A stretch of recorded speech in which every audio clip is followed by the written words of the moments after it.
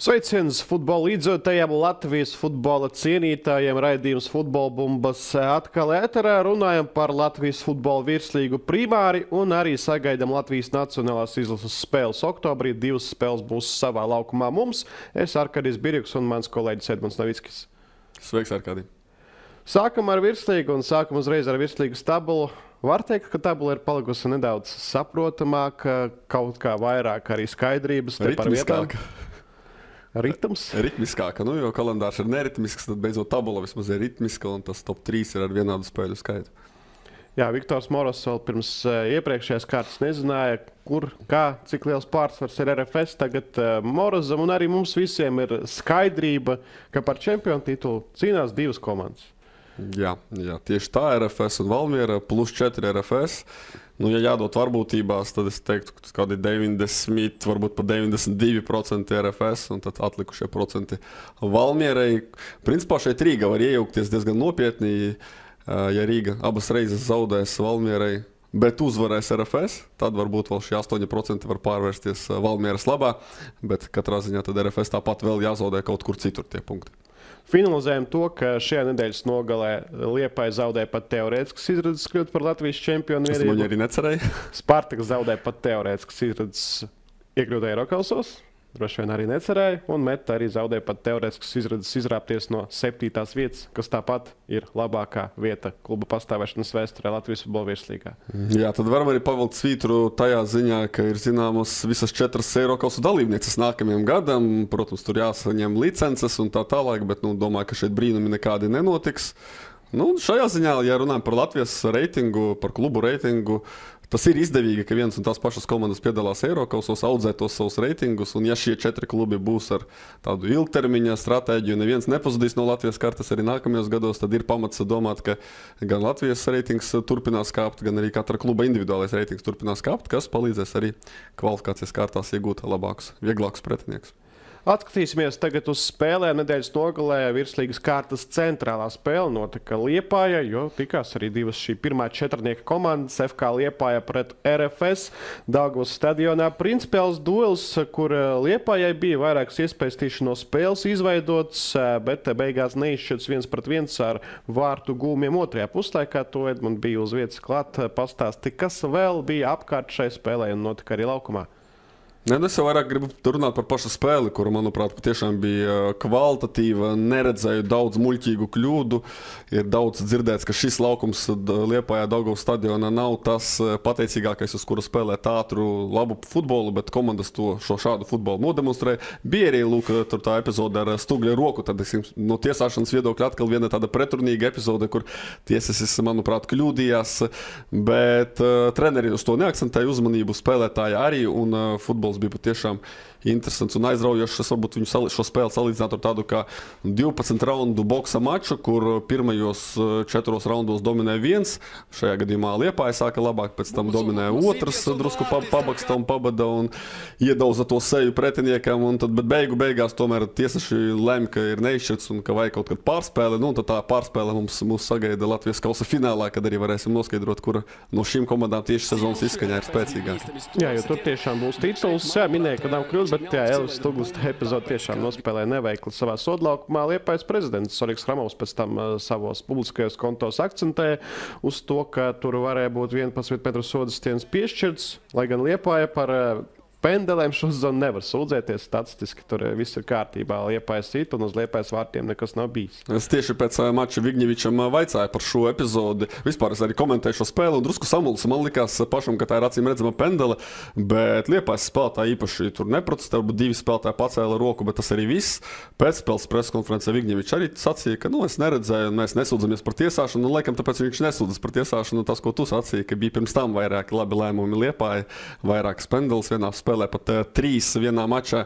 Tā kā par šo viņi pievēra acis, jau nospēlēja neizšķirt. Ja būtu zaudējuši, tad redz, ka varbūt būtu citādāk, bet šeit, manuprāt, acīm redzama pendela, kam vēl var pievērst uzmanību, jo kāds grib arī šo epizodu vēlreiz paskatīties, tad arī tiesasim bija perfekts skatu punkts uz šo Stugļa roku, bet tas Vilpa nesakoja, lai viņi tiek galā savā starpā, bet patiešām neizšķirts bija ļoti godīgs iznākums šajā spēlē. Abas komandas bija cienīgas.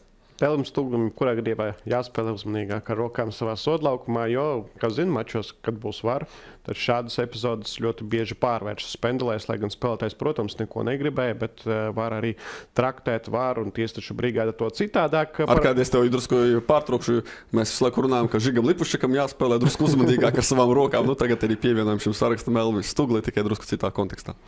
Jā, RFS.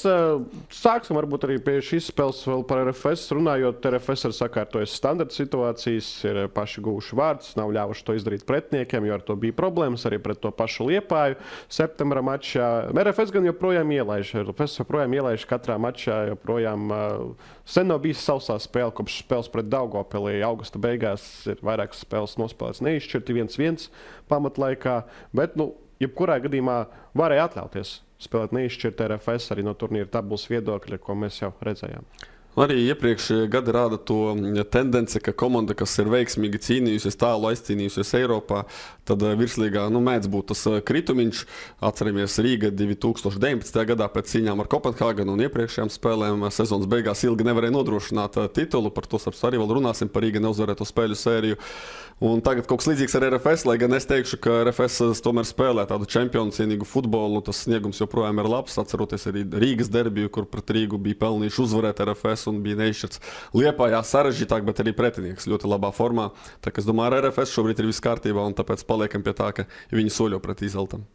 Liepājā pieņem Božs Vigņevičs. Virslīgā ir palikušas tikai 3 spēles ar tādām procentāli 20-25%, cik tu dotu, ka Liepāja var apsteigt Rīgai FC līdz sezonas beigām? Jā, laikam līdzīgi, un Liepāja šeit ir atkarīga no Rīgas neveiksmēm. Rīgas neveiksmes ir ielgušas, līdz ar ko kaut kāds pamats ir, bet te pašā laikā tagad ir izlašu pārtraukums, ir 10 vai cik tur dienas bez virslīgas spēlēm.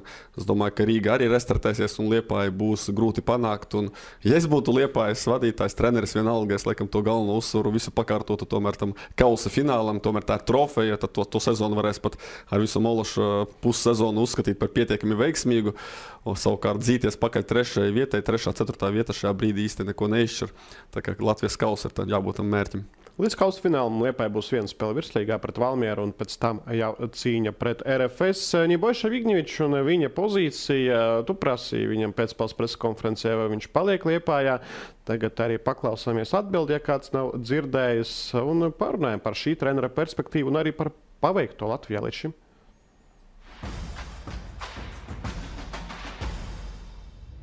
I feel good now here, so I'm not thinking so far.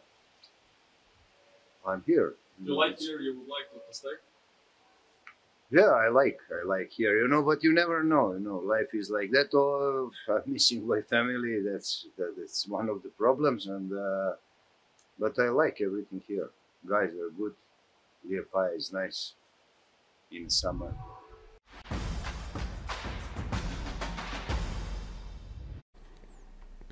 Božs Vigņevičs ilgojas pēc ģimenes. Īstenībā šis izlašu loks diezgan garš sanāk, 2 nedēļas, jo būs lielā nāciju līga izspēlēt arī šonadēļ, tāpēc 2 spēles, bet diezgan daudz dienas paies, un zinu, ka leģionāri ar atsevišķu treneri izmanto šo izlašu pārtraukumu, lai satiktos ar tuviniekiem, proti ārzemnieki. Un Božs Vigņevičs, nezinu par viņu, vai brauks vai nebrauks atpakaļ uz Serbiju, bet noteikti jāuzslavē viņu par paveikto, par rezultātiem. Tieši tā, un arī tu un vēl daži citi saka, ka tā nav pirmā reize, kad ir kaut kāds tāds pozitīvs uzplaiksnījums sezonas beigās, un pēc tam nākamajā sezonā atkal ir tāda kā vilšanās. Man personīgi gribas ticēt, ka Liepāja būs šoreiz citādi. Cilvēks ir, es runāju par Vigņeviču, no 2013. līdz 2020. gadam vadījis vienu un to pašu Ungārijas augstākās līgas klubu Uipeštu, un tas nav pēdējais klubs Ungārijā, un pieredzējis, zinošs, pilnīgi var redzēt arī toreiz, kad devos ar Liepāju uz Bulgāriju, uz Sofiju. Ceļojām kopā vienā lidmašīnā un tā tālāk, var redzēt, ka viņš ar futbolu dzīvo, ka viņš nav ieradies, atstrādāt to kontraktu, saņemt naudu, bet patiešām, ka viņam futbols ļoti, ļoti motivē joprojām. Atceros arī tāda maza varbūt detaļa, kādam šitīs nenozīmīga, bet sēžot lidmašīnā, jau dodoties māju ceļā naktī, viņš vēl līdz pēdējiem brīdim lidmašīnai vēl nepaceļoties, skatījās flashskorā visādus rezultātus un tur runāja ar saviem asistentiem, ka redzēja, tur albāņi, tur nezinu, ar bosniešiem šitā nospēlējuši un tie tur tā ka viņš ir pilnīgi viss futbolā un ir absolūti motivēts un es domāju, ka viņš ir spējīgs Liepāju piepacelt. Protams, ka liels jautājums atkal par starpsezonu, kā tur transferi notiks, cik viņam būs liela teikšana, cik liels budžets, tas jau ir tālā nākotnē, bet kā treneris viņš šobrīd, manuprāt, ir labākais, kas Liepāja pēdējos gados ir bijis. Pirmais, kas nāk prātā, kas var pamainīties starpsezonā, ja viņš paliks, tad Moluša spēlētāji, proti tos spēlētājus, kurus Dmitrijs Moluša atveda uz komandu. Varbūt izņemot Berjovskinu, kurš patiešām arī pie Vigņeviča ir viens no līderiem. Jā, arī Marko Simiču var saukt par Moluša spēlētāju, arī Batē iepriekš spēlējis, un Molušam bija zināms, arī atnāca, cik saprotu, daļai, pateicoties arī iepriekšējām Liepājas galvenajam trenerim. Tur varētu būt, pat nevar saprast uz kādu pusi, uz jaunāku sastāvu, jo skaidrs, ka lielākā daļa no Baltkrievas spēlētājiem, izņemot to pašu Berjovskinu, ko jau pieminēja, tomēr jau tādi pieredzējuši, bet tagad redzam, ka arī Mihals Gordičuks ir atvērties guvis vārds gan pret Riga FC, gan pret RFS. Var arī Liepājas futbola atbalstītāji komentāros padomāt, kā varētu izskatīties komanda un cik daudz spēlētāju no esošā sastāvā paliks uz nākamo gadu. Es tikai paturpinot vēl slavas dziesmas Vigņevičam, pēc tam, kad viņam slikti veiksies, varēsiet pasmieties, bet viņš arī noteikti nav no tiem, kurš tur būs atriebīgs vai kurš tur skatīsies, šis bija Moluša spēlētājs, tad nē, šito es tā kā dzīšu prom. Viņš skatīsies tīri pēc spēlētāju prasmēm, kvalitātes, meistarības un ja spēlētājs ir noderīgs, vienalga vai tas ir Baltkrievs vai Simičs, tad skaidrs, ka viņš varētu palikt. Un tur jau drīzāk jautājums kluba vadībai, vai viņi paturēs, bet treneris noteikti gribēs visus labākos spēlētājus. Un šobrīd īstenībā Liepāja tas sastāvs diezgan plašs. Redzam, ka tur Lazarevičs rezervē, labs serbu leģionārs Šabala rezervē tādos svarīgākos mačos, tā kā tur ir no kā izvēlēties un ir no kā atbrīvoties. Teorētiski. Jā, Liepāja var atļauties arī 4-5 spēlētājus mainīt no spēles uz spēli, lai kādam dotu atpūtu, lai izvairītos no diskvalifikācijām, vai tieši pretēji aizvietojot diskvalificētos spēlētājus, kāds notika mačā pret Riga FC. Arī Vigņevičs, es domāju, labs kandidāts uz mēneša labākā trenera balvu septembrī. Tas jau virslīgai, bet turpinām par aizdītās kartas spēlēm un maču Jūrmalā, kur Riga FC nospēlē neizšķirti pret Spartaku, bet vispirms paskatīsimies, kā Rīgai klājies. Septembrī iepriekšējos mačos 4 spēles neuzvarētas pēc kārtas Latvijas turnīros, ieskaitot Latvijas kausa pusfinālu. Pēdējā reize šāda sērija bija tieši tad, kad tu minēji 2019. gada sezonas izskaņā, kad Rīgai vajadzēja tur 3 punkti, lai nodrošinātu titulu, bet tie punkti nenāca, bija zaudējums, neizšķirts, un tad beidzās visam neizšķirta pret RFS, un arī ilga bija neuzvarētu spēļu sēriju, bet galā tituls nodrošināts. Tagad tituls nebūs ne kausā, ne Latvijas futbola virslīgā, to jau varam finalizēt, bet ko Rīgai darīt sezonas atlikušajā daļai? Tomēr vēl 5 spēles. Man jau liekas, ka pirmkārt jāsaka ar galvenā trenera atrašanu, jo šobrīd komandai nav galvenā trenera. Un, nebūtu pareizi atkal sākt tur, atbrīvot spēlētājus, komplektēt jaunu sastāvu, jau noskatīt jaunos spēlētājus un tādu piesaistīt treneri, kurš atkal secinās, ka tas spēlētājs neder, tas nav viņa koncepcijā un vēl kaut kas. Tā kā tai secībai jābūt pareizai. Ko mēs tad mācīsim Riga vadību? 3-kārtēji čempioni pēc šī gada, es teikšu, izgāstās sezonas noteikti būs lielas pārmaiņas. Un es gribu cerēt, ka tās pārmaiņas nebūs tādas, ka viņi ir dusmīgi un tagad atlaidīsim šitu un tā, un vienkārši tā kā lai paskāra ar to slotu vienkārši visu izslaucīt ārā, bet ka tomēr būs tādi secinājumi, kvalitatīva analīze, varbūt pat jāsaka, ja es būtu šajā klubā, es sagatavotu kvalitatīvu prezentāciju ar kaut kādiem tiešām statistikas datiem, kas nogāja greizi, kurā brīdī nogāja greizi, ar kuru treneri bija labāk, ar kuru sliktāk, ar kuru schēmu bija labāk, jāveic analīze, jāsaprot, kuras tās kļūdas arī bija, un tad var tās labot tā precīzi pa punktiem, nevis vienkārši visu sastāvu tagad mainām nost. Es noteikti gaidītu, ja es būtu Rīga īpašnieks, es gaidītu analīzi no medpersonāla un to, kas notiek ar Rīga traumām arī septembrī, kad mēs redzam spēles, kad iziet spēlētājs nospēlē 30 minūtes, tiek nomainīts. Iziet spēlētājs nospēlē 45 minūtes. Pirmajā puslaikā arī tiek nomainīts, jo nav gatavs spēlēt vairāk. Un tā vēl, un ir daudz savainoto spēlētāji jau bez mazai kopējā čarterī dodas uz Sloveniju ārstēties.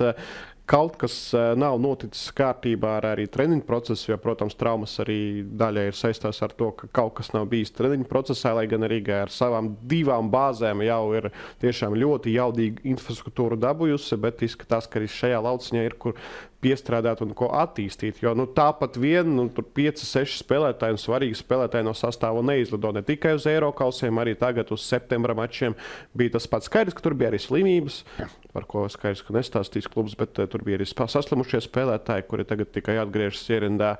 Bet situācija ir ļoti, ļoti, nezinu, kā to teikt, neabsurds ir pārāk skaļš vārds. Varbūt bēdīga, varbūt, jā, lai gan nepatīk šis apzīmējums. Piekrītu tev, jā, arī traumas ir nopietna futbola sastāvdaļa, un te nevar aizbildināties ar mākslīgiem laukumiem. Kā jau tu minēji, viņiem ir ļoti laba infrastruktūra, tā kā jāmeklē iemesli citur. Skaidrs, ka bija arī tas posms, kad Eirokausu laiks, kad bija ļoti saspringts grafiks, tur lidojums uz Maltu, uz Gibraltāru, tad pa 1-2 dienas nākamā spēle. Tas grafiks un spriedze, emocionālā spriedze, kas starp citu arī ietekmē savainojumus, tas viss arī noteikti ietekmē, bet par traku pilnībā piekrītu tev. Ļoti plašs sastāvs Rīgai bija, bet sezonas beigās arī redzam, ka starp rezervistiem nokļūst arī dublieru komandas spēlētāji. Vai arī atrodas to spēlētāji, kuri nevar saprast, uz cik minūtēm ir gatavi doties laukumā, kā tas bija. Gan mačā pret RFS čempionātā, gan arī spēlē pret Spartaku. Šis spēles moments paskatīsimies. Pirmais puslaiks, viens no sliktākajiem puslaikiem šajā sezonā Rīgai, lai gan tiešām var arī atlasīt vairākus. Spartaks gūst vārdus, puslaika vidū Leonels Vambā uzvar gaisa divciņu, arī ne tas ražinākais spēlētājs, arī kaut kas nenostrādā aizsardzībā, bet arī no uzbrukuma viedokļa. Pirmais puslaiks pret Rīgai FC bija Pirmais puslaiks Rīgai FC izpildījumā tieši bija ļoti, ļoti vājš. Tur 0 momentu. XG tur varētu būt 0,05. Neesmu skatījies statistiku, bet tiešām viss ļoti, ļoti švaki. Paturpini par spēli, jo tu arī pats biji ieradies un komentēji arī šo spēli. Jā, pirmajā puslaikā Spartakam bija vēl viena iespēja gūt vārds Roberts Ozols. Viņa dusmas, viņš ir ļoti pikts uz saviem spēlētājiem. Arī šajā mačā to varēja redzēt gan pie rezultāta 7-0 komandas labā, gan pie rezultāta 0-1. Roberts Ozols tiešām sāk tā emocionāli uzvilkties arī viņu. Cilvēku, kurš tāds ļoti mierīgs izskatījās no malas iepriekšējās sezonās, kad bija vairākas sausās spēles. Šo sezonu Ozolam virslīgā tikai 4 sausie mači un velk viņš cik var, bet komanda nepalīdz. Otrajā puslaikā Rīgai bija liels pārsvars augumā. Pirmkārt bija vairākas izmaiņas veiktas tieši uz to, lai Rīga nospiestu tos Spartaka jaunekļus ar ļoti īsu sastāvu. Spartaks spēlē sezonas beigās, un beigās arī tieši pēc standarta izdevās gūt vārds.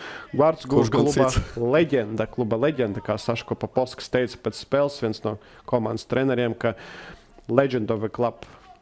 Jā, es no sevis varu vēl paturpinot to mūsu tēmu, kas nogāja greizi Rīgai un ko darīt un ko labot. Tad tā lielā bilde tomēr ir tāda, ka RFS šo sezonu saglabāja visus līderus. Rīga, nezinu, laikam jau tāpēc, ka neiekļoties grupu turnīros ar iepriekšējos gados, nolēma pilnībā pamainīt akcentus, paņemt citus līderus. Uz papīra tie līderi izskatījās labi, Dubajā iespaidīga treniņu nometne, varēja sagatavoties sezonai ar jauno sastāvu, bet tomēr vairāk spēlētāji neiekļāvās Rīga koncepcijā. Ar treneri ļoti izteikti Rīga netrāpies, runāja par Denisu Laktionovu, kurš bija sezonas sākumā, un pēc tam jau nācās tur smelt to izlieto ūdeni. Sezonas gaitā pievienojās Rihards, kas nekad nav viegli trenerim, ka tu pievienojies sezonas gaitā. Tā kā es domāju, ka tie galvenie secinājumi tādi, ka tomēr jāstrādā uz ilgtermiņu. Es vienmēr to esmu teicis gan izlases sakarā, gan klubu sakarā. Vajag ilgtermiņu, vajag censties turēties pie viena no tā paša trenera, retāk mainīt trenerus, izdarīt vienu labu izvēli. Tas pats par sastāvu. Jā, 3, 4, 5 spēlētājus tu vari pamainīt, bet nevis tā, ka tu pusi sastāvu maini un veido jaunu komandu. Kuri nopietni klubi, teiksim, Rietumē Eiropā tā darītu, ka nomaina no 16 spēlētājiem 9, piemēram. Neviens tā īsti nerīkojas. Un šajā ziņā mums ir jāpiedomā par ilgtermiņu. Londonas Arsenal šīs sezonas varbūt kaut kur pusi pamats sastāv nomainīts. Bet labi, jā, tomēr tas arī ir cits pavisam stāsts un cits līmenis. Jurmals Spartaks vēlreiz jāizceļ bombardieris Leonels Vambā. Varam pastīties arī viņa vārtu gūmus pēdējos mačos. Viņš ir izvirzījies pēc šīs kārtas pirmajā vietā bombardieru sarakstā ar 12 gūtiem vārtiem. Gūst viņš vārtus arī tagad pret lielajām komandām, pret Riga FC viņš ir guvis vārtus. Turklāt 2 spēlēs pēc kārtas, pret Liepāju ir iesitis 2. Un Vambā šobrīd ir karstākais Spartaka spēlētājs. Skaidrs, ka daudzi citi karsti pīrādziņi transferu tirgu ir atdoti īrē citiem klubiem. Dažs labs arī ir pārdots, kā Ņemaņa Bilakovičs, cik saprotu, bet Vambā noteikti ir kandidāts uz to, lai, ja ne ziemā, tad nākam vasar, kad Eiropā ir starpsezona pāriet uz kādu spēcīgāku čempionātu. Starp citu, diez vai to es rēķinājis, bet tu visticamāk vari diezgan precīzi minēt, cik viņš vārds ir guvis ar galvu no saviem 12 vārtiem. Jo, manuprāt, ļoti, ļoti daudz pēdējos mēnešos, cik es redzu, visu laiku iesit tieši ar galvu. Tieši tagad viņš to sāk darīt, jo pirmajos mačos tie pirmie vārti, kas viņam nāca virslīgā vēl grūti pret Noā, viņš tur iesta, tie bija vārti ar galvu, cik es atceros. Retie vārti ar kāju mačā pret BFC Daugavpils jau pēc rezultāta 3-0 bija arī ļoti skaista vārti ar kāju mačā pret Metu, sitiens augšējā stūrītī. Bet jā, ne tas ražnākais spēlētājs atrod pozīciju, izskrien no muguras un gūst vārtus. Starp citu, viņu varētu nopirkt Rīga. Tāpat kā es mēģinu Valdu Dambrausku piedāvāt Rīgai treneri, kurš ir atbrīvojies, un tā pozīcija ir vakanta. Tāpat arī visu laiku mēs runājam par Rīgas problēmām tieši uzbrucēju pozīcijā. Ka Vambā lūdzu tepat virslīgā spēlē jau ir adaptējies šim turnīram, spēlē labi, varbūt var noderēt.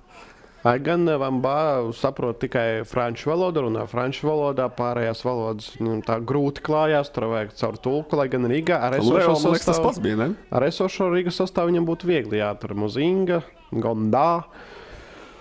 Manuprāt, Leo arī runāja tikai franču valodā, ja es pareizi atceros. Jā, tā varētu būt. Tā kā pieredze ir ar franču spēlētājiem. Mūsu čempionu vēl gribas teikt. Un paturpinot par Leonelu Vambā, arī Šemislava Lagožnija komentārs ļoti kolorīts šoreiz, ļoti foršs stāsts, ko varētu arī pieminēt kādā no nākamajiem tiešraidēm par Vambā un par to, cik tālu viņš ir, bet varēja būt vēl augstāk.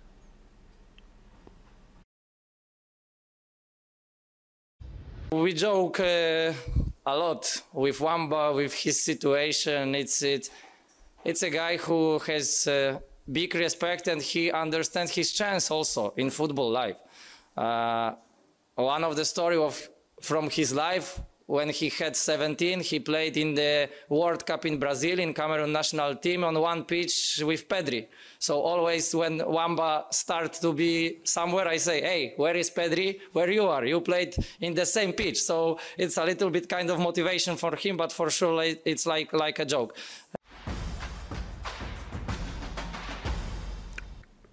Pedri traumēs šobrīd, pareizi? Nespēlēja viņš pēdējo maču pret Atletico. Nespēlēja, man liekas. Barcelonas tāpat izskatās. Bet dažas Barcelonas spēlētājs mēs redzēsim šo mēnesi, jau šonedēļ Rīgā, bet vēl pagaidīsim. Vēl viens mačs virslīgā tika aizvadīts šajā nedēļas nogalē Rīgā, Hanzas vidusskolas laukumā, jo Daugava gatavojas izlases mačiem. Un Meta beidzot nezaudēja, beidzot guva vārds. Beidzot guva vairāk par 1 vārtiem spēlē, kas nav pret BFC Daugavpils. 2-2 neizšķirts. Izrauts pēdējās sekundēs jau, lai gan sākums bija daudz jaudīgāks tieši Daugavpiliešiem. Ola Dela Izraels gūst vārds pirmajā puslaikā. Pirmajā puslaikā Daugavpils nodominē, Metai sliktākais puslaiks Gluščika vadībā, kā viņš pēc tam atzina pēcspēles preses konferencē. Varēja iekrist arī vēl kādi vārti jau pirmajās 45 minūtēs. Nu, tu saki, ja Meta beidzot nezaudēja, arī Daugavpils beidzot nezaudēja, pēc pāris trakām sagrāvēm arī saņēmās. Un, jā, varbūt sāp tā izlaistā uzvara, bet vismaz kaut kas pozitīvs. Tas pats pirmais puslaiks bija labs un netika zaudēts mačs, netika pielaists konkurence tuvāk tabulā. Daugavpils turpina nezaudēt pret Metu, tā kā nav viss tik slikti arī Daugavpilī, lai kāds būtu tas spēles finišs. Vienīgais Daugavpils tā zaudējuma sērija nebija tik gara, kā bija Metai, tāpēc, protams, Metas nezaudēto spēli bija jāgaida daudz ilgāk nekā panākumu no daugavpiliešiem, bet, protams, arī diez vai par panākumu var uzskatīt spēli, kur 2-0 komanda atrodas vadībā, bet beigās izlaiž panākumu.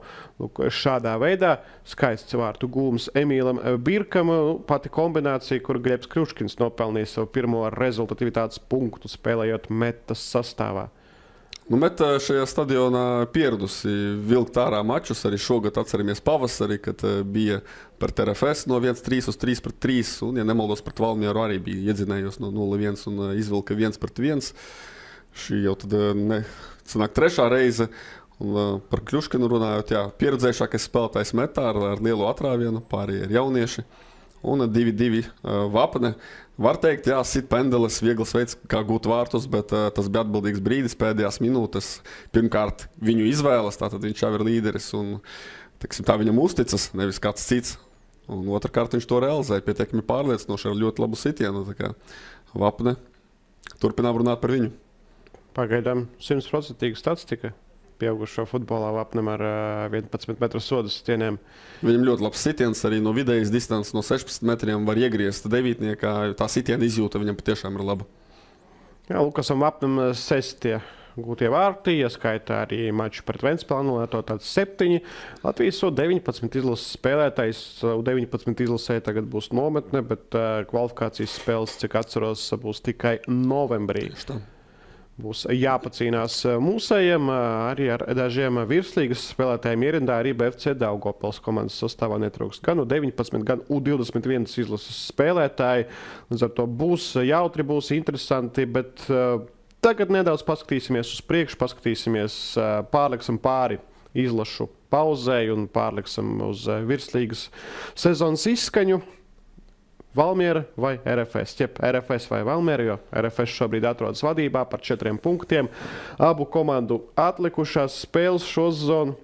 Kalendārs skaidrs valmieriešiem ir sarežģītāks, jo ne tikai Rīga divreiz, bet arī Liepāja, kas ir laba komanda sezonas izskaņā, pret Spartaku viesos arī nav viegli. Nu, jā, Valmierai obligāti jāuzvar Liepājnieki un jāuzvar Jūrmalnieki izbraukumā. Tās divas spēles, gribas teikt atslēgas spēles, bet kā var saukt par atslēgas spēlēm, ja tāpat viņi ir atkarīgi no RFS.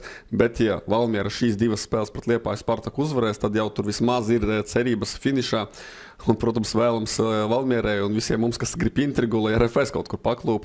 Spartaks met. Spartaks ir īstenībā labā formā, var iekost jebkuram. Un teicu, ka Rīga var izšķirt titula cīņu, bet laikam jau arī Jūrmalas Spartaks, kuram arī spēles ar abām šīm komandām vēl priekšā. Redzēsim, Vambā turpinās, neturpinās savu sēriju. Jā, un Vambā būs jācīnās pret Ibrahimu Sovu, ja mēs runājam par rezultātīvākiem spēlētājiem. Būs arī acu pret acu jātiek slokā 23. oktobrī. RFS 2 spēles pret Daugavpili izbraukumā vai iespējams izbraukumā, jo politiskā situācija Daugavpilī īstenībā var arī kaut kādā veidā ietekmēt titula cīņu, jo vai šīs spēles notiks Celtniekā, vai šīs spēles notiks RFS mājas laukumā vai kādā neitrālajā laukumā. Tas ir jautājums, jo, cik zināms, Celtnieku stadionu pilsētas šajā brīža vadība negrib dot Daugavpiliešiem. Situācija ir vienkārši. BFC Daugavpils privāta struktūra jāmaksā par spēlēšanu pussabrukušajā Celtnieka stadionā par maksu, vai arī visticamāk RFS, dzenoties pakaļ titulam, piedāvās viņiem par brīvu uzspēlēt viņu Jāņas Kredeļa stadionā. Tā kā Daugavpilī finansiāls iegūms, RFS sportisks iegūms un ļoti reāls scenārijs, laikam, ir, ka arī šīs spēles par Daugavpili varētu notikt arī RFS laukumā. Vai arī RFS samaksās un izierēs Celtnieku, lai būtu fair play? Tas būtu skaists gājiens īstenībā. Bet atkal no citas puses RFS maksāt par to, lai viņu spēlētāji, kurus, starp citu, 2 no viņiem ir ļoti vērtīgi transferu tirgu, spēlētu uz slikta mākslīgā laukumā, risku gūt savainojumu sezonas beigās, novembrī. Tas arī tāds gājiens, nedomājot varbūt par tā 2 soļus uz priekšu, teiksim tā. Jā, redzēsim, būs noteikti arī papildus intrigas kaut kur ārpus futbola pirms RFS un BFC Daugavpils spēlēm sezonas atlikušajā daļā, jo jebkurā gadījumā vēl nebūs tituls garantēts. Tur šaubos, ka Valmiera pret Liepāju un Spartaku nepaņems punktus. Tur vismaz būs viena uzvara no 2. Bet vēl jau viens moments, ko mēs arī nevaram vispār ne prognozēt, ne kontrolēt, tas pats Covid-19 ar to izplatību. Pēkšņi kaut kas, un tur atkal viss var sajūt kājām gaisā, līdz ar ko es domāju, ka... Bet RFS un Valmiera ir komandas kur vakcinēts gandrīz pilnībā. Bet tik un tā tu nevari zināt, kādi būs tie noteikumi, varbūt arī vakcinēts, tur pozitīvs un tā tālāk.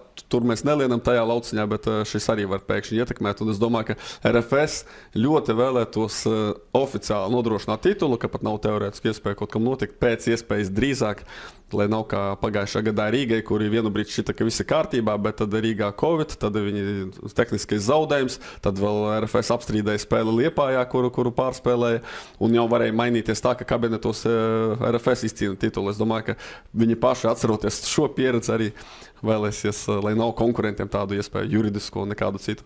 Jebkurā gadījumā gribētos vēl pie vakcinēšanas pateikt, ka RFS un Valmiera ir izdarījuši visu, lai viņiem sezonas izskaņā stāvētu veiksmi klāt. Proti, ir gandrīz pilnā sastāvā vakcinējušies, un nav risku, ka izkrīt tur viens un tur vēl 5 kā kontaktpersonas. Vismaz šobrīd pie esošajiem noteikumiem, un šaubos, ka tur kaut kā vakcinētos ierobežos, nezinu. Labi, nav mūsu tēma. Ejam pie Latvijas nacionālās izlases 8. un 11. oktobris. Nīderlande un Turcija ieradīsies Latvijā pasaules kausa kvalifikācijas spēles. Mums 5 punkti, mēs atrodamies 5. vietā, un mums nelielas cerības apsteigt Melnkalni, jo jāņem punkti pret tādām komandām kā Turcija vai Norvēģija, varbūt arī Nīderlandi. Tikai tad mēs varam cerēt uz melnkalniešu apsteigšanu. Bet labi, Latvijas izlases sastāvs neredzēsim mēs grafiski, bet kopumā mēs saprotam, kas tur ir un kas tur nav. Kādas tev sajūtas, vai gaidīja kādu, vai nesagaidīja kādu? Iespējams, ka es biju gaidījis tomēr Danielu Ontožānu, kurš dzirkstelīgi nospēlēja pret Vācijas U21. Un, ja skatās tīri uz tādām individuālām prasmēm snieguma, man nešķiet, ka Ontožāns būtu zemākas kvalitātes spēlētājs nekā tie, kas ir nacionālā izlasē. Tā skaitā tie, kas spēlē pamatsastāvā. Tā kā es domāju, šī opcija ir interesanta.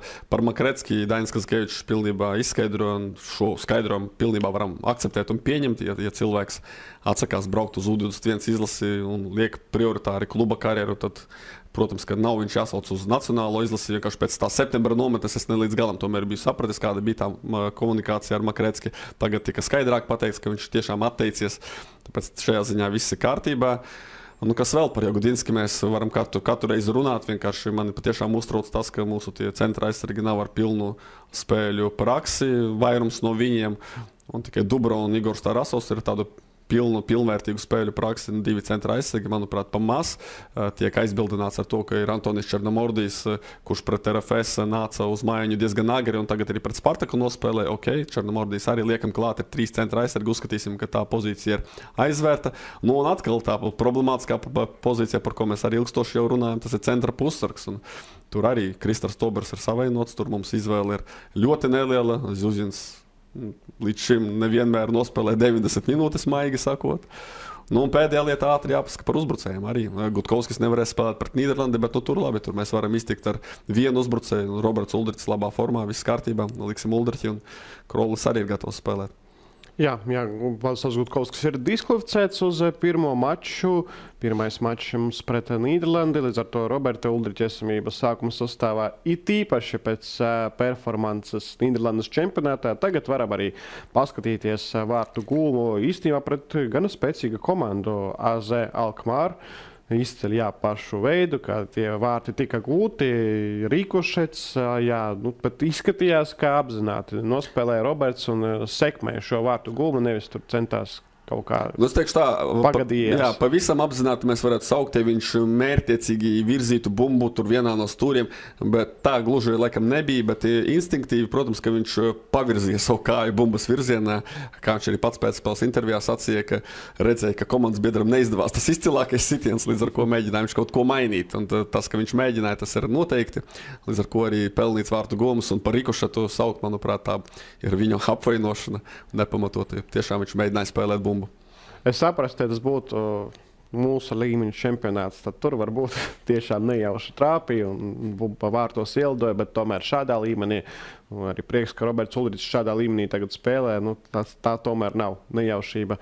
Noteikti viņš ir tur, kur viņam arī motivācija viņam būs pret Nīderlandi. Es domāju, ka jau tagad viņš ar Nīderlandes mēdījos kaut kādus virsrakstus uztaisīs, jo debies spēlē, nākot uz maiņu, gūt vārtus, tas tomēr ir ievērības cienīgs fakts. Skaidrs, ka tas nav tur neviens no vadošajiem klubiem, tur AEK, PSV un Feyenoords, bet tik un tā. Un ja pēkšņi viņam izdodas atrast to savu vienu momentu pret Nīderlandi, visticamāk vairāk par vienu momentu arī viņam nebūs. Un ja viņš gūs tos vārtus, tad es domāju, Nīderlandē viņi ļoti labi pamanīs tās akcijas, pamatīgi uzlaiks. Vismaz jau viņi ir pamanījuši pirmais latvietis, kurš guvis vārdus divīzijā, un jau ir tvīti no diezgan labiem zināmiem kontiem. Noteikti zinu, ka komentētāji izmanto tos kontus, kuri tvītojuši par Uldriķi, un pats esmu izmantojis komentējot Nīderlandes izlases spēles. Ar to Nīderlandes komentētāji noteikti stāstīs par Robertu Uldriķi kā par tādu atsevišķu spēlētāju, kurš izceļās uz visu pārējo futbolistu fona, un kādam varbūt tajā valstī iekritīs atmiņā šāds futbolists un par viņu atcerēsies kaut vai dēļ tā, ka viņš ir guvis vārdus ar divīziju pirmajā spēlē un ka viņš ir spēlējis pret Nīderlandes izlasi Latvijas izlases sastāvā uzreiz pēc tam pat mazāk nekā nedēļa paies starpā. Un vispār šajā konkrētajā brīdī mēs varam apmierināt, skatīties uz to, kas mums ir uzbrukumā. Labi, Gutkovskis pret Nīderlandi nevarēs, bet par Turciju varēs.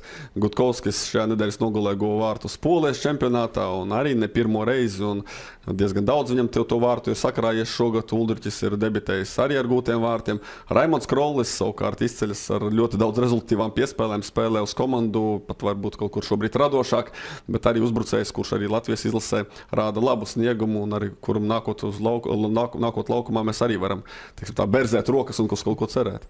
Raimonds Krollis varēja got vārdu šajā nedēļas nogalē, bet, diemžēl, Valmierai nebija iespēja spēlēt un doties laukumā. Līdz ar to būs arī izbadījies pēc spēlēšanas. Krollis, tagad paklausāmies, ko šis uzbrucējs pastāstīja svētdienu pēc pirmā Latvijas izlases treniņa, gatavojoties spēlēm pret Nīderlandi un Turciju.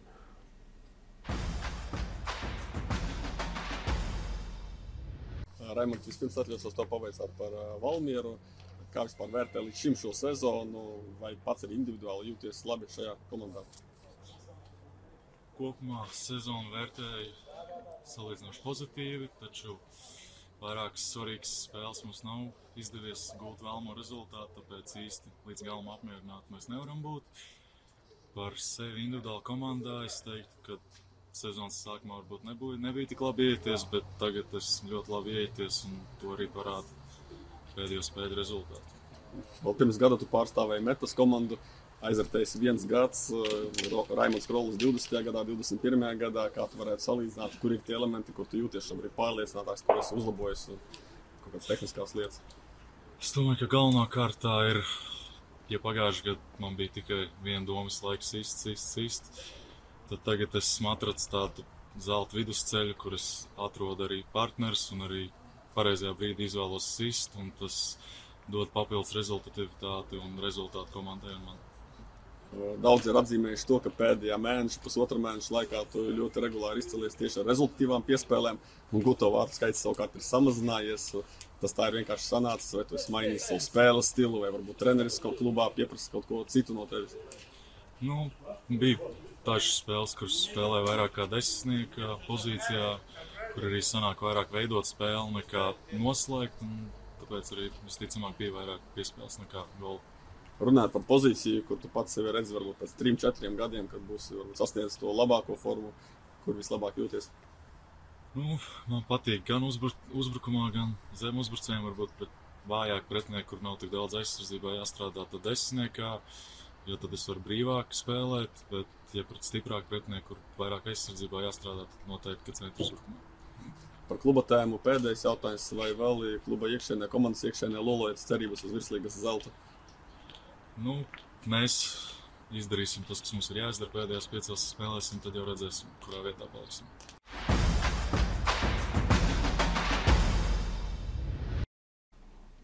Plašāku interviju ar Raimondu Krolli varēsiet redzēt Futbola Bumbu YouTube kanālā. Pavisam drīz gatavojamies, kurinam atmosfēru.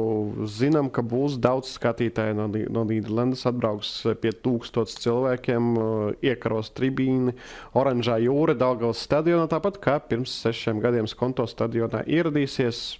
Tiešām jau, es pieļauju, ka kāds jau izbraucis ar to oranžo partiju busu. Pirms 6 gadiem ne tikai Skonto stadionā bija oranžā jūra, bet arī Vecrīgā. Es tieši tur pagadījos pirms spēles dienā, un kad viņi gāja pa šauru ieliņu, un tā ieliņa bija pilnībā aizpildīta, un cik vien tālu acis redzēja, viss bija oranžā krāsā. Tas patiešām uzreiz tā tirpiņas uzdzina un vēl ar lielāku iedvesmu devos uz stadionu. Toreiz, starp citu, pret Nīderlandi ļoti labi pacīnījāmies Marijana Pahara vadībā. 0-0 turējās līdz otrā puslaika kaut kādai fāzai, un arī nebija tik daudz momentu holandiešiem. Un tagad cits stāsts, atkal cits treneris, citi sastāvi. Bet tas galvenā lieta, kas jāpasaka, Nīderlandes izlasē ir daudz zvaigžņu, būs ko redzēt. Tā skaitā arī Barcelonas spēlētāji, kuriem nav tas vieglākais laiks, bet ir iespēja uzlabot noskaņojumu, jo pēc spēles Latvijā būs arī pretī viņiem Gibraltārs. Tā kā viņi noteikti dodas ar tādu domu uzlabot garastāvokli. Jā, Nīderlandē ir vislabākie izsākumi. Nīderlandē ir liela konkurence cīņā par vietu sākuma sastāvā centra aizsarga pozīcijā. Tāpēc nav teikts, ka Virgils van Dijks būs pamatsastāvā. Es zinu, ka Latvijā ir daudz Liverpools fani, bet ir iespējams, ka Virgils van Dijks pret Latviju būs arī uz rezervistu soliņa. Bet, es pieļauju, ka būs cilvēki, kuri ieradīsies Liverpools kreklos skatīties uz zvaigzni. Bet, protams, mēs ceram, ka Latvijas izlase spēs parādīt cienīgu sniegumu vismaz uz rezultātu tablo, kāds bija martā. Jā, galvenais, lai nav tāda spēle kā pret Norvēģiju, kad patiešām skumji bija vērot, ka mēs esam tik bezspēcīgi, un tā spēle bija patiešām ļoti bezcerīga. Tā kā pret Nīderlandi, jāmēģina, lai cik tas būtu grūti, mēs visi saprotam, kāda ir spēku samēri, bet jāmēģina nepadoties pirms spēles, teiksim, tā iziet ar paceltām galvām un mēģināt dot pretī, ja ne ar meistarību, tad kaut ko citu. Cīņas spars raksturs. Šie vārdi noteikti raksturo Eduardu Emsi, Latvijas izlases centra pussargu, kurš spēlē Armēnijas čempionātā NOA komandā. Un to Edmunds paprasīja, kā tur iet, kā NOA iet, kā armeņu NOA iet, un tad Eduards Emsis pastāstīja.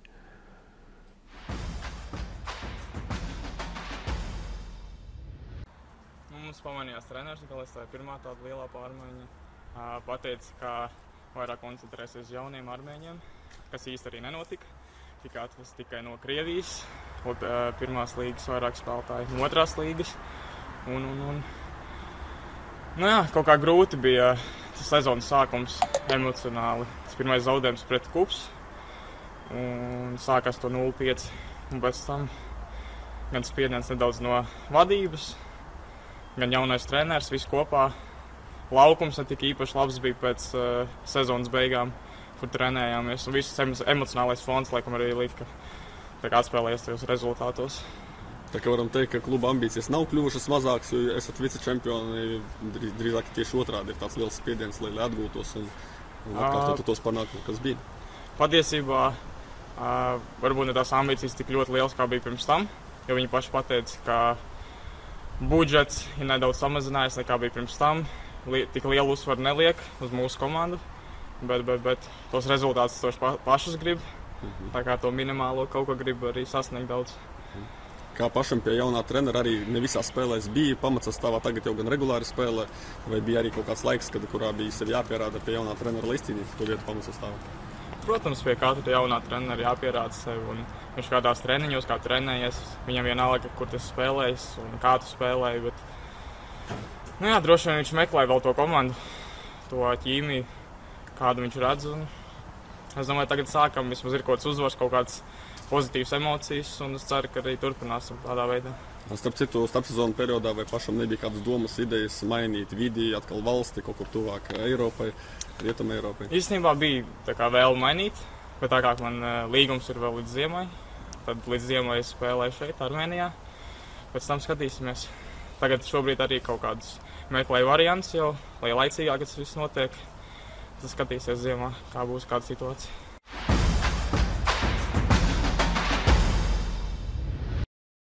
Man ļoti patika Edvarda tiešums šajā sarunā, visu kā naglē papieri, teiksim tā, ļoti tieši valoda, un sapratām, ka nevēlas viņš palikt Armēnijā, īsti nekas viņu tur vairs, teiksim tā, nesaist. Pagājušajā sezonā sasniedz, principā, laikam jau maksimumu, ir izcīnījis gan Armēnijas kausu, gan otrā vieta čempionātā, gan Eirokausos uzspēlējis. Un, manuprāt, ir jāspēr nākamais solis, Edvards to arī saprot, plus vēl tas, ko viņš stāstīja par klubā notiekošo. Tā kā arī interesanti būs pavērot, vai ar Latvijas izlases pierakstu, un Edvards ir pamatsastāvs spēlētājs, vai no Armēnijas čempionāta būs iespējams tikt pie, laba interesanta līguma, interesanta čempionāta.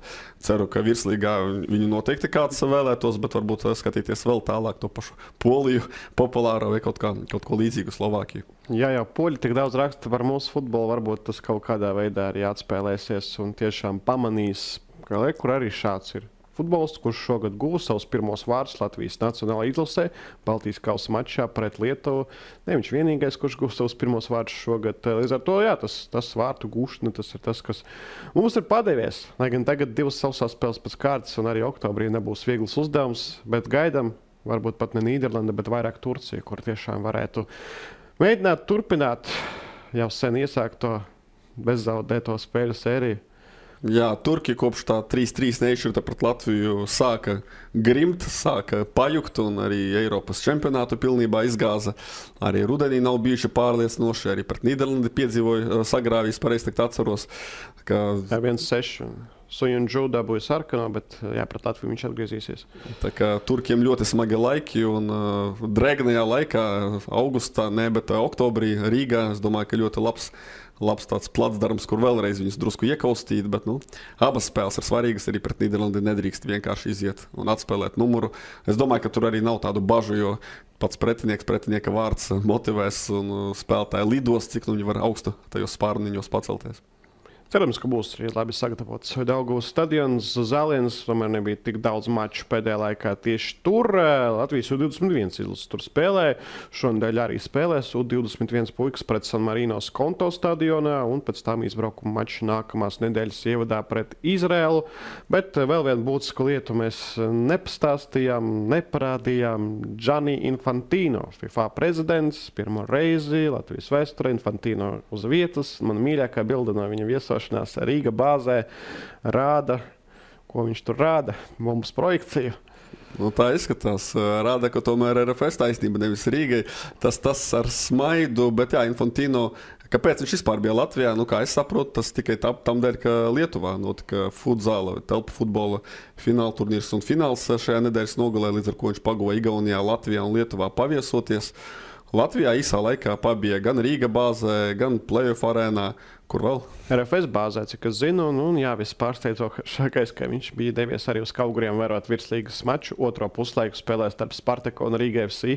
Tomēr, kurš būtu zinājis, ka FIFA prezidents brauks pie mums, un virslīgas kalendārā bija tikai viena spēle, uz ko tiešām varēja aizvest FIFA prezidentu, jo uz Hanzas vidusskolu diez vai kāds šādu prominētu personu vestu. Visu cieņu Hanzas vidusskolas stadionam, kur tiešām patīkami raudzīties klātienē virslīgas un ne tikai virslīgas spēles, tīri no atmosfēras viedokļa, bet no infrastruktūras viedokļa. Gianni Infantino arī. Ne viņš pirmais, arī Čeferins, UEFA prezidents to pašu bija teicis, ka Latvijā ir vēl daudz ko progresēt un daudz ko jādara, lai mēs tiešām varētu uzskatīt, ka vismaz šajā lauciņā mēs esam sakārtojuši daudz ko. Vambā nevis bet ir bijis vienā laukumā ar Pedri, un tagad saņēmis balvu no Infantino. Tāds arī labs portfolio, ko ielikt savā CV. Vambā var būt laimīgs par pēdējos mēnešos notiekošo. Jā, labākais spēlētājs augustā un jūlijā, jo bija maz spēļu, tad bija apvienotais balsojums par šiem 2 mēnešiem. Vambā un Fire, kā saka Slokā Jūrmals Spartaka spēlētāji. Ar to ir droši vien noslēdzam šonedēļu, gaidām izlases mačus, turam īkšķis par mūsējiem, arī sieviešu izlases oktobrī aizdīs 2 mājas spēles, un tad jau atgriežamies ar virslīgas intrigām pēc 2 nedēļām futbolbumbās. Visu labu!